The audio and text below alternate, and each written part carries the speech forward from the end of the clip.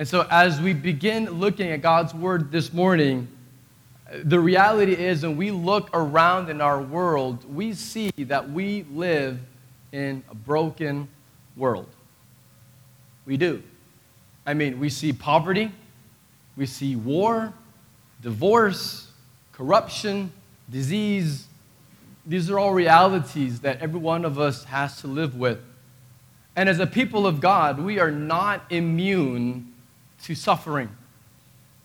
The brokenness of this world extends into our homes. The brokenness extends into our own lives, and every one of us lives with disappointments, with longings, with pain, with struggles, with failure, with uncertainty. This is the reality of living in a world that is not yet renewed. Christ has not yet returned and made all things new, and so it is still marked by sin and by death. And we have to be honest with ourselves is that every one of us, we are all broken people. But we praise our God together that He is a God of mercy, He is a God of grace, who reaches down into our own lives in here and in the now with where we live.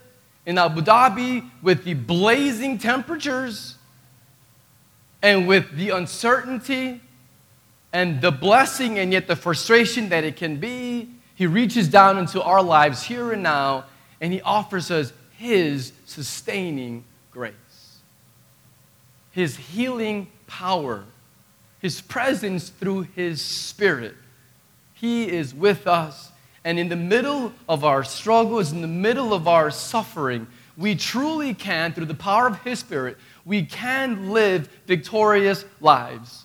We can live lives of true and lasting joy. We really can. We don't have to live lives that are defeated. We don't have to live lives that are focused on everything that's not right in our lives. Even in the middle of our struggles, we still have an eternal purpose. We still exist to know and to enjoy God. We still exist, nonetheless, to know Him and to make Him known. We still exist to savor His goodness. We still have an eternal purpose in who we are in Christ, to reflect His eternal perfections and glory. And so today's sermon is titled, Victorious Suffering. Even if today you really are suffering, we don't have to live defeated. And God has a better way for us to live. As we contemplate on this victorious suffering from God's Word, we're continuing in our series in 1 Peter, a series called Expatriate, following Jesus in a foreign land, because every one of us is a spiritual expatriate. If you know Jesus and are following Him, then this world is not our home. Let's read in 1 Peter 3, verse 13. Pick up where we left off last week.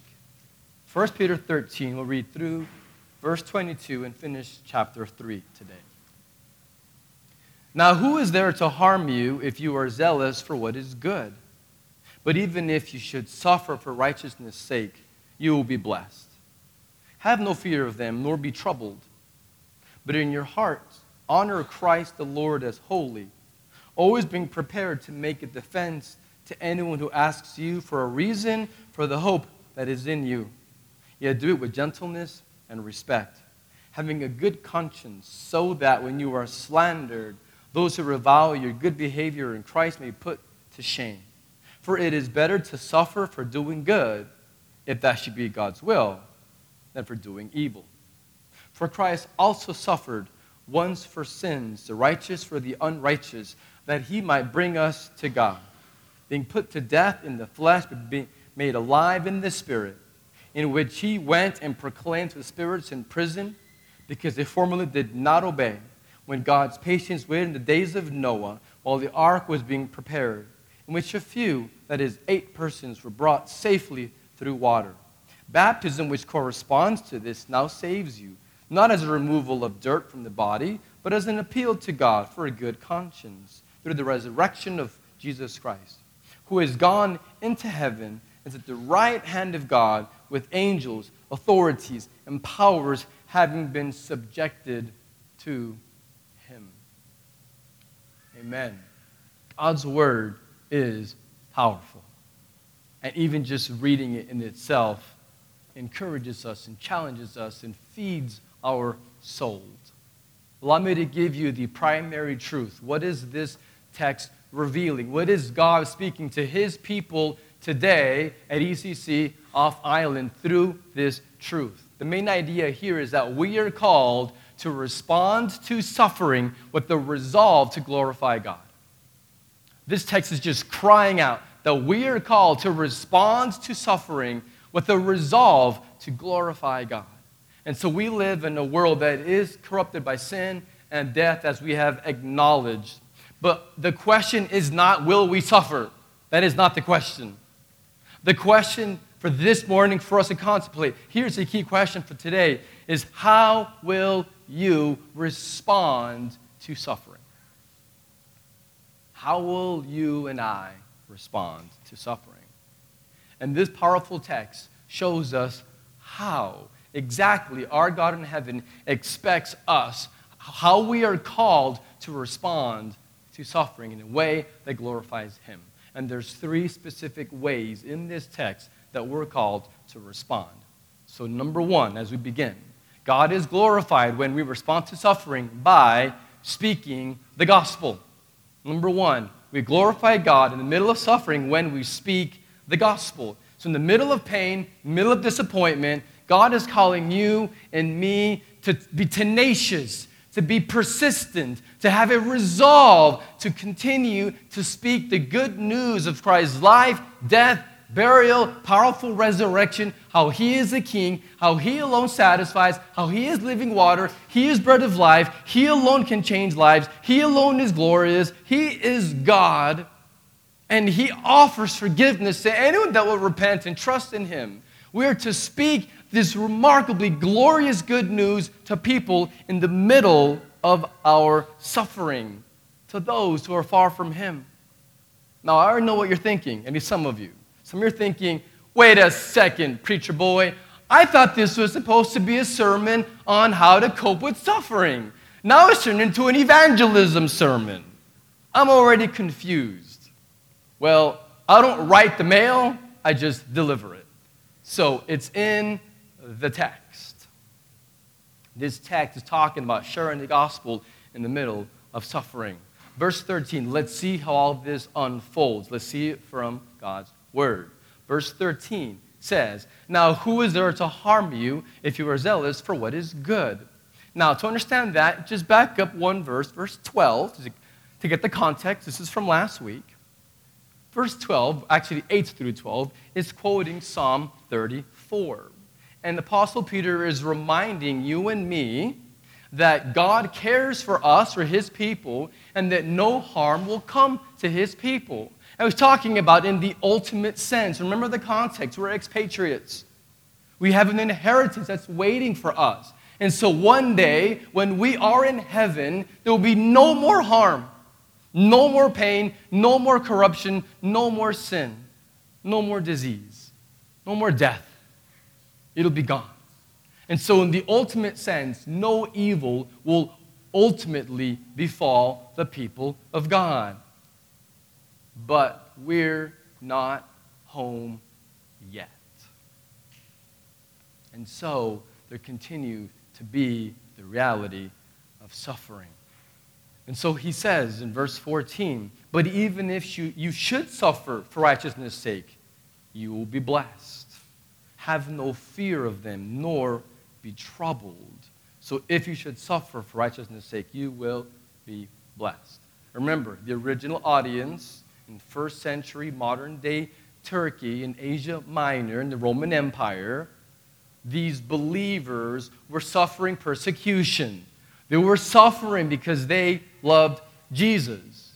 And so God's word here, through the servant Peter, inspired by God's Spirit, is acknowledging that disciples of Jesus will suffer in this world. And our very own Master told us that. We ought not be surprised. In Matthew chapter 5, our King, Jesus said, "Blessed are you when others revile you and persecute you and utter all kinds of evil against you and falsely on my account. Rejoice and be glad." You're thinking, Jesus, what? You're being reviled and persecuted and evil? Rejoice and be glad, for your reward is great in heaven. And so Jesus is promising a future blessing in heaven. Your reward will be great in heaven. But he also gives the assurance of current blessing here and now on this earth, on this side of heaven, right now. He assures us his blessing because he says, "Blessed are you when you are persecuted." And also in the future, ultimately. But don't miss it. Blessed are you when you are being persecuted and evil comes to you on my account.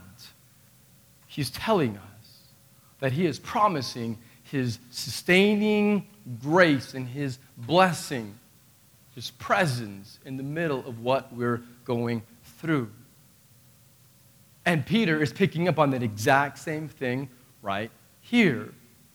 God's blessing in the middle of suffering. Verse 14 in our text for this morning.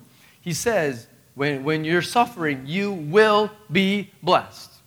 And so Peter's picking up on that same theme, that you will be. There's this promise that God is going to be with you, to bless you in the middle of the suffering. But how do we respond? That's our question that we're pondering this morning. Verse 15 says, "But in your hearts, honor Christ the Lord as holy." So there's part of the response, is as we're unfolding and seeing how this points to the gospel. He says, okay, you're suffering. You have God's promise of blessing in the middle of it. But here's what you need to do. You need to respond. He says, honor Christ the Lord as holy. So when I was reading this and meditating this week, I thought, well, why holy? I don't know about you. Maybe it's just me. Maybe it's just the pastor. I don't know. But when I'm having a hard time, I don't want to focus on God being holy. I want to focus on God being powerful. I want God to powerfully show up and fix the problem. I want God to be powerful and make that person move away that I don't like. Or is it just me? He said it out loud. I want God to be powerful and change my job situation. God be powerful and change your husband or your wife or your kids or the disease, mental anguish, your boss. And we think, God, just show up and be powerful and just change the circumstances. And in our self-absorbed, self-focused condition, we don't want to focus on God being holy. We want God to just take away the suffering. And yet, the Bible doesn't say to honor God as powerful. In the middle of suffering, it says, honor God, honor Christ the Lord as holy.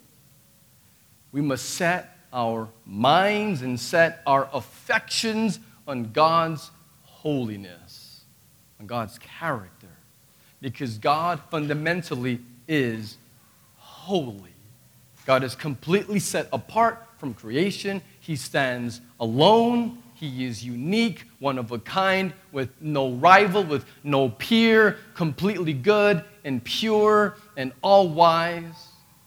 And to say that God is holy, to say that God is God.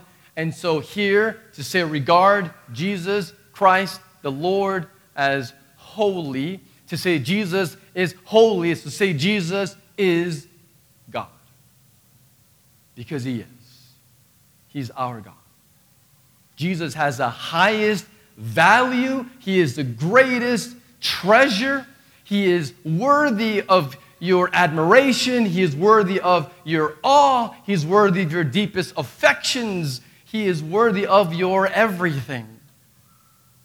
And so honoring Christ the Lord as holy is humbly and joyfully bowing down at the feet of Jesus in wonder and awe of His beauty, His majesty, His glorious and eternal perfections.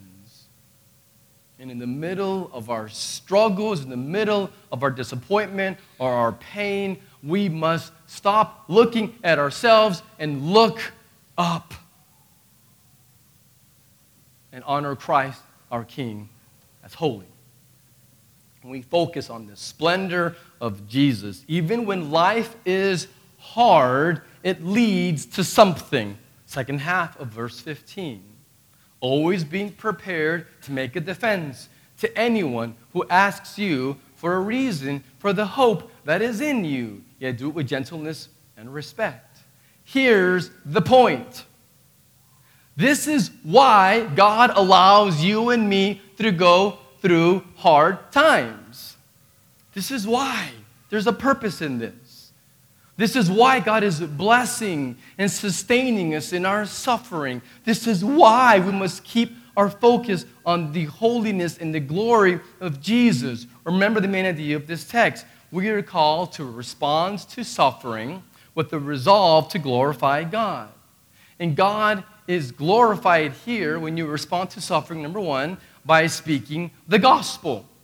All of this, first point, everything that's being revealed on, yes, you're suffering, God is blessing you.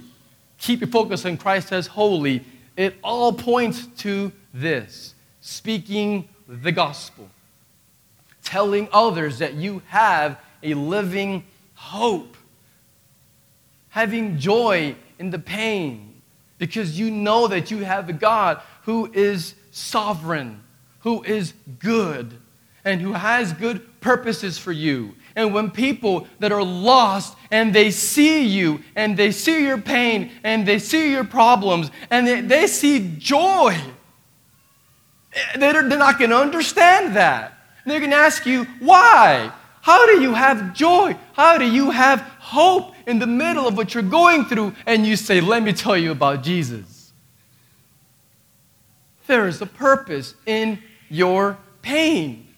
If there was no purpose in your pain, then God would stop being sovereign. But God is sovereign. And so we know that He's working it for good.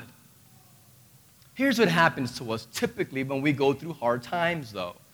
We tend to focus on ourselves. Oftentimes. We tend to really focus on what's wrong with us. And we can maybe respond to hard times with depression, or anger, or fear, or addictive behaviors, or maybe we try to manipulate people, or manipulate circumstances to try to fix it and change it within our own power, with our own wisdom. And our goal is to make ourselves more comfortable, to stop the pain when God has a purpose in that pain. But we don't want that. We want the morphine. And so instead of trusting Jesus in the middle of the pain and letting His Spirit sustain us and being on mission, we want to reach for the emotional, spiritual morphine. Put down the morphine and reach up and regard Christ as holy. Remember that there is a God of grace, and He loves you, and He promises to sustain you. We remember that God loves us, when we remember that He will not abandon us, when we remember that we are here for a mission, and He's using the pain so that we can speak the gospel. You know what happens to us in the middle of the pain? We're filled with hope. Our souls, it's like wind in your sail that pushes you down. It fills us with hope. We remember in the middle of the circumstances that are difficult, that we've been entrusted with the mission to glorify God by making and developing disciples. You know what happens to believers when they stop focusing on themselves and what's not right in their lives, that are focused and regarding Christ as holy, and are not feeling sorry for themselves because their life isn't perfect? it leads to missional explosion. That's what it leads to. Living in Abu Dhabi is a privilege. It is challenging at times, no doubt. I acknowledge that. But living here is more than a challenge. It's a privilege. God has assembled all nations right here. And He's brought us together as a church so that we can share the good news. Will you be intentional to regard Christ as holy? Allow Him to change you so that you will see the purpose in what is not right in your life, and you can then use that hope that you're going to get and share this beautiful, wondrous good news with the people around you that so desperately need Jesus. We'll be intentional to speak the gospel. In all of our brokenness, He wants to display His glory so that we can be fruitful for His kingdom. So God is glorified when we respond to suffering. Number one, by speaking the gospel. Number two, by living in light of the gospel. The text is clear here that we must be ready to share the reason for the hope that is in us. So we must be ready to speak the good news, the hope that we have in Christ. So we must tell others the good news that we have. But our words will fall on deaf ears if our lives don't match up with the message. And so when our words and our lives are not consistent, no one believes us. They're like, your Jesus isn't very good. Maybe you should go back to God's customer service desk and return it for something better, because you say you have Jesus and that He sustains you and He's living water, but you look pretty thirsty to me for other things of this world. And so maybe this is not very good. Maybe you should get, traded in for a better model. And the reality is that the problem is not with Jesus. The problem is us not regarding Him as holy, with us not focusing on Him, not relying on Him. And so when our lives and our message are consistent and we really are relying on Jesus, then people believe that it's true because Jesus is real. This is not just some religious thing that we do so that we feel good about ourselves on a Friday morning. This is not a cultural religious thing. This is us coming together so that we have fuel for the mission, so that we gather and we can then be scattered to proclaim the gospel, so we're encouraged together. And so we are called to speak the gospel, but also to live in light of the gospel. You see it in verses 16 and 17. Having a good conscience, so that when you are slandered, those who revile your good behavior in Christ can be put to shame. For it is better to suffer for doing good, if that is God's will, than for doing evil. So, as followers of Jesus, people are watching us. They're watching how we live. And so our good behavior needs to demonstrate and validate the message, so that when people accuse us of evil, he says falsely, those accusations will be proven to be groundless. And he says, it may be God's will that you suffer. And if you're going to suffer, be for doing good. Don't suffer for your foolishness. And so if you lose your job, you say, I'm being persecuted. No, you were just a bad employee.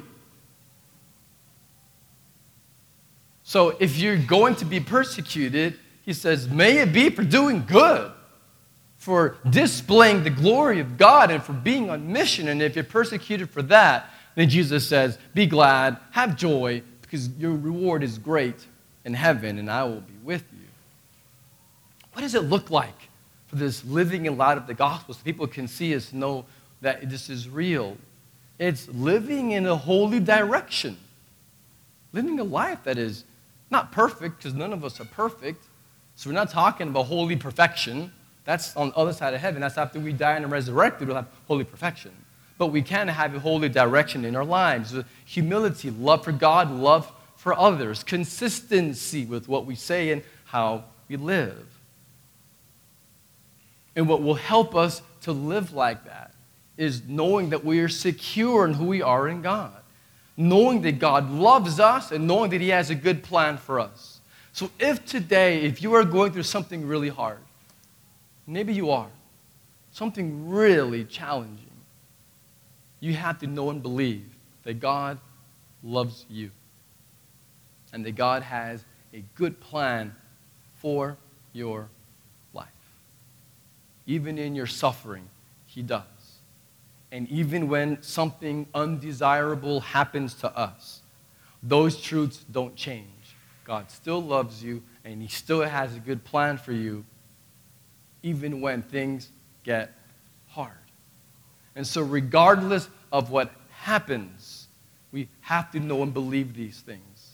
So when that job doesn't materialize, when you get that denial letter, when you're hoping for an approval letter, when that house just still won't sell, when that marriage proposal just isn't coming, or maybe that lady to propose to isn't appearing, or maybe when the sickness is prolonged, when you find yourself maybe swallowed up by bitterness or by depression.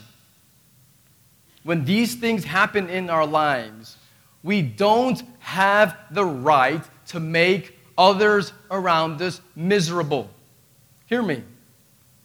Just because you're going through a hard time does not give you the right to make your wife or husband and kids or coworkers or home group members miserable. You are not entitled to bitterness just because life is not turning out the way you planned.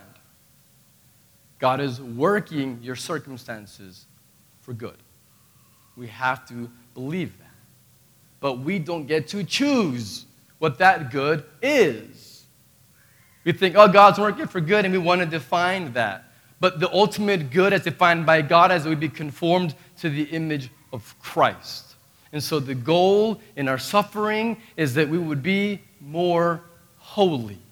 As we saw earlier in 1 Peter, God says, be holy, for I am holy. That is what God is accomplishing in our lives through the difficult moments. And so God's glory is more important than our comfort or our success. And in those hard times, we're reminded that we really do need Jesus. And so we can sing it, I need you, how I need you. And then we walk out those doors and forget that we need Him. And we live like we don't need Him. But when it gets really hard, we remember, oh yeah, I do need you. And that's a good thing. It's an act of God's mercy, oftentimes, that we have difficulties. Because it's part of His purpose. His glory is more valuable and more important.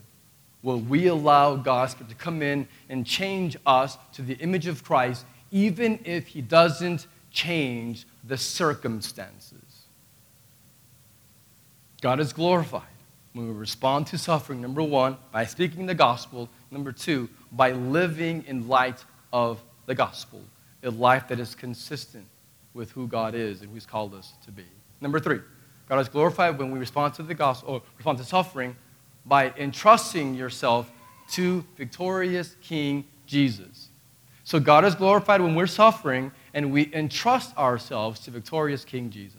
Verse 18 is magnificent. It's this beautiful summary of substitutionary atonement. You're like, oh, that's a really big theology word. Yes, it is. But all that's referring to is Jesus dying on the cross in our place, reconciling us to God. And so substitutionary atonement just refers to what Christ did on the cross to bring us to the Father. He says, for Christ also suffered once for sins, the righteous for the unrighteous, that He might bring us to God. So this next phrase shows us His victorious resurrection, being put to death in the flesh, but being made alive in the Spirit.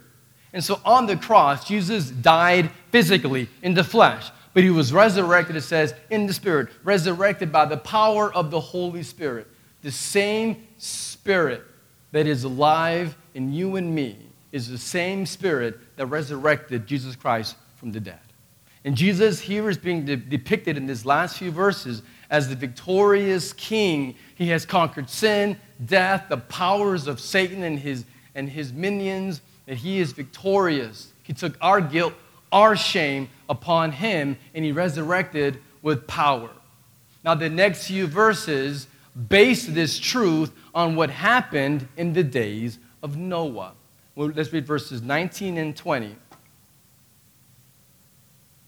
In which he, this is Jesus, went and proclaimed to the spirits in prison, because they did not formally obey when God's patience waited in the days of Noah, while the ark was being prepared, in which a few, that is, 8 persons, were brought safely through water. Now, I'm going to be honest with you. When I was studying this text earlier this week, I was reminded at the very end of 2 Peter, so his second letter, he talks about his brother Paul, the apostle. And he says, there are some things in Paul's writings that are hard to understand. And so you have Peter saying that Paul's words are hard to understand. And I read this and I think, really, Peter? Like, Paul's hard to understand? Have you not just read what you just wrote? This is the pot, calling the kettle black. Because these words are hard to understand. This is a complex, very difficult text that there's a lot of different people that have different interpretations on what these verses mean. I won't go into all of the different views that are held out there. I will limit this to the 2 primary views that are held by godly, evangelical men and women, so people that we would agree with, that their lives would study the scriptures, and there's 2 primary views on what this means. Full disclosure, I don't know exactly what Peter's talking about here. I know the main point that he's conveying, that is clear, but exactly what he means in these verses, I'm not sure.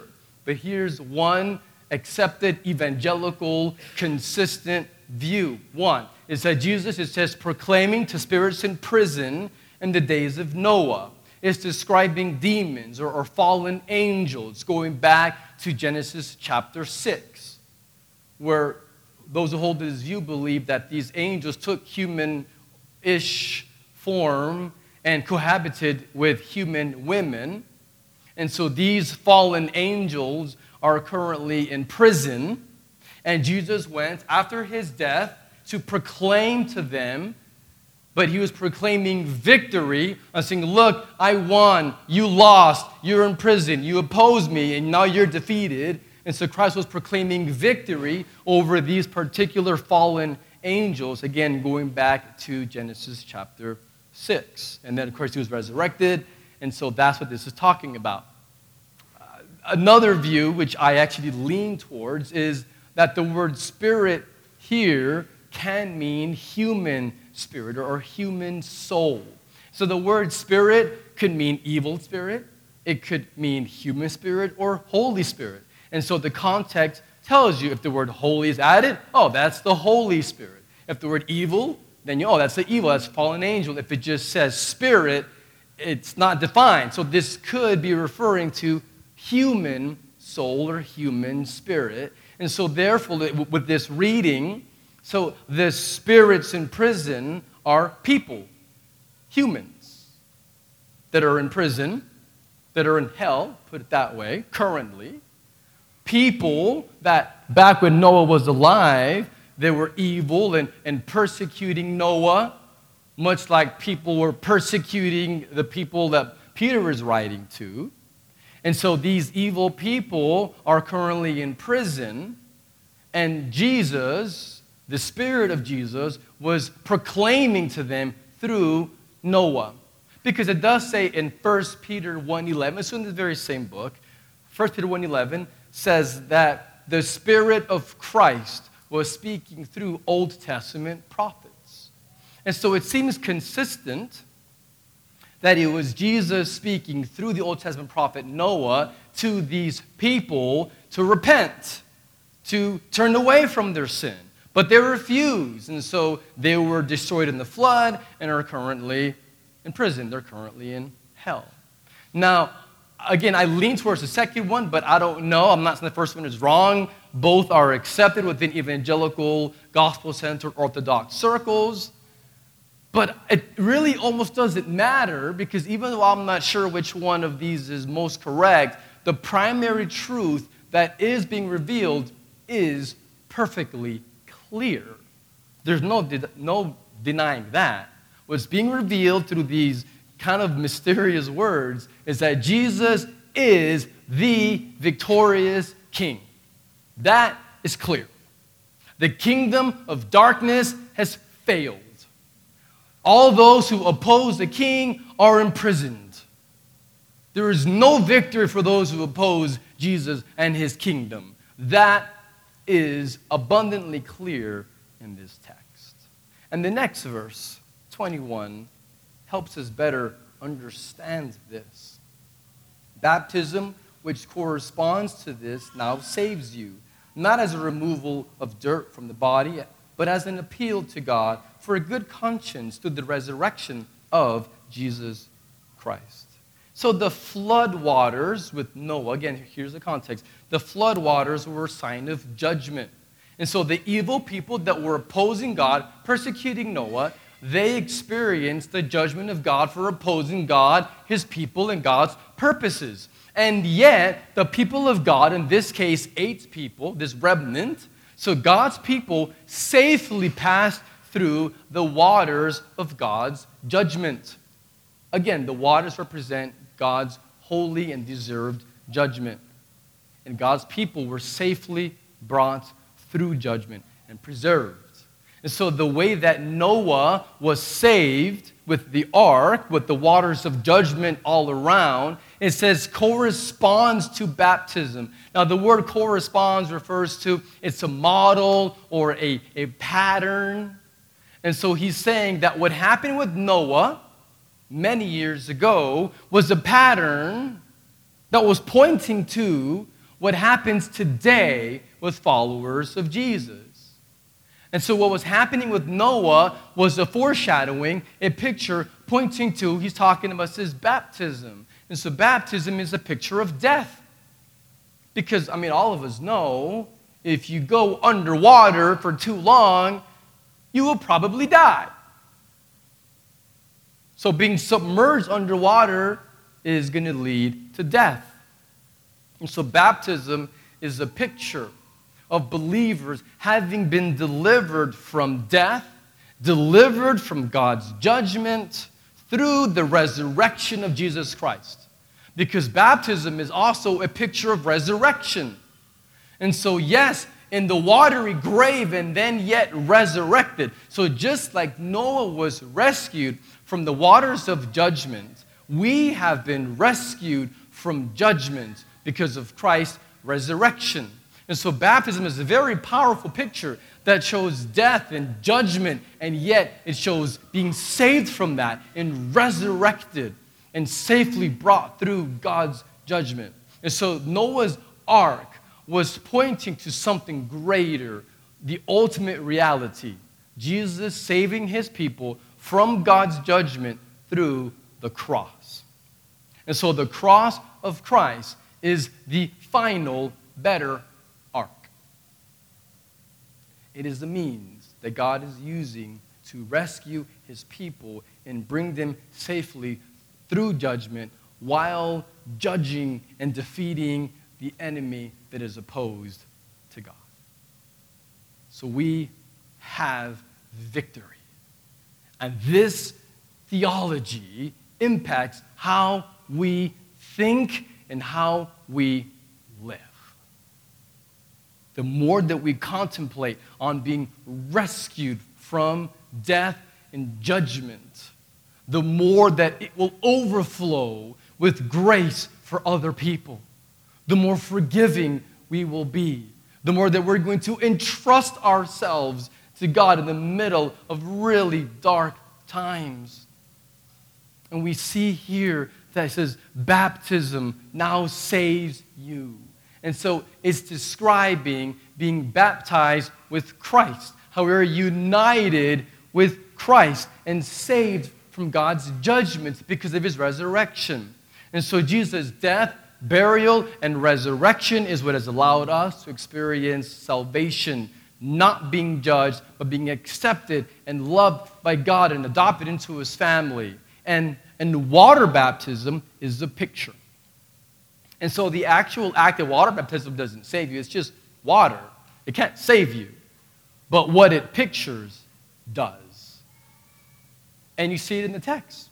He says that baptism is an external picture of internal faith. The actual water doesn't save. It says not as a removal of dirt from the body. And so in this text, Peter is saying the waters of baptism don't have power to cleanse you. And so he's saying the water itself doesn't take away your sin, but what it points to does. Your trust in the work of Christ on the cross is what saves you and what cleanses you from all unrighteousness. And so baptism, it says, is an appeal to God for a good conscience. And so we can actually approach God with confidence, with a clear conscience, knowing that he has accepted us and that we are forgiven. And the water baptism, so the ordinance of baptism, is profound.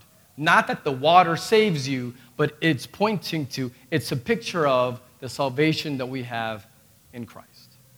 So are you today entrusting yourself to this victorious King who brings his people safely by defeating the enemy and saving his people miraculously and powerfully? Are you trusting in Jesus alone? Are you trusting in religion or anything else? It won't save you. Christ alone can save you if you will turn away from your sin and entrust yourself to Jesus. And if you are a believer and you've never been baptized, then you have not gone public yet, because baptism is going public. It's telling everyone, I belong to Jesus.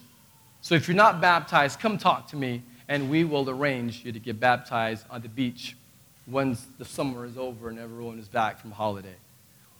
Baptism, you're saying, I believe, verse 22, as we close, that Jesus has gone into heaven, is at the right hand of God with angels, authorities, and powers having been subjected to him. You're saying Jesus has supreme authority. He has won victory over the enemy. The domain of darkness is defeated. The power of sin is broken. And we can glorify Jesus. In the middle of suffering, in the middle of it, we can entrust ourselves to our victorious King, Jesus. Do you honestly trust Jesus? Let me give you 2 ways to check yourself. Like we talked in home group this week, we're like, you better check yourself before you wreck yourself. How do you check yourself? Am I really trusting Jesus? Are you speaking the gospel? If you have no desire to speak the gospel, that is a sign of spiritual unhealth. Next question. Are you living in light of the gospel? Do these questions sound familiar? It's the first 2 points from this text. Are you living in light of the gospel? Are you living a life that is consistently pointing to Jesus and his gospel? If you're not doing those first 2, it's a sign, it's going to show you that you are not genuinely entrusting yourself to our victorious King Jesus. Because when we do honestly trust Jesus, it will lead to telling others and living a life that reflects his glory more. How do you respond to suffering? May we at this church be a people that show the world that our God is real, that he alone can satisfy, that he alone is glorious, and we do it by savoring the goodness of Jesus in the middle of suffering. Will you pray with me? Father, we thank you for giving us the honor of being gathered in your name together. We thank you for your word that so convicts us and so encourages us. I pray for anyone right now in this room that does not know you, that has never repented and trusted in you. May they even now cry out to you and entrust themselves to you, Jesus.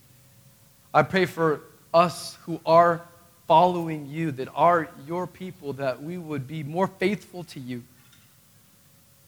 that we would speak the gospel, live in light of the gospel, and do it for your glory. We trust you. We praise you. And we do so in the name of your Son, Jesus. Amen.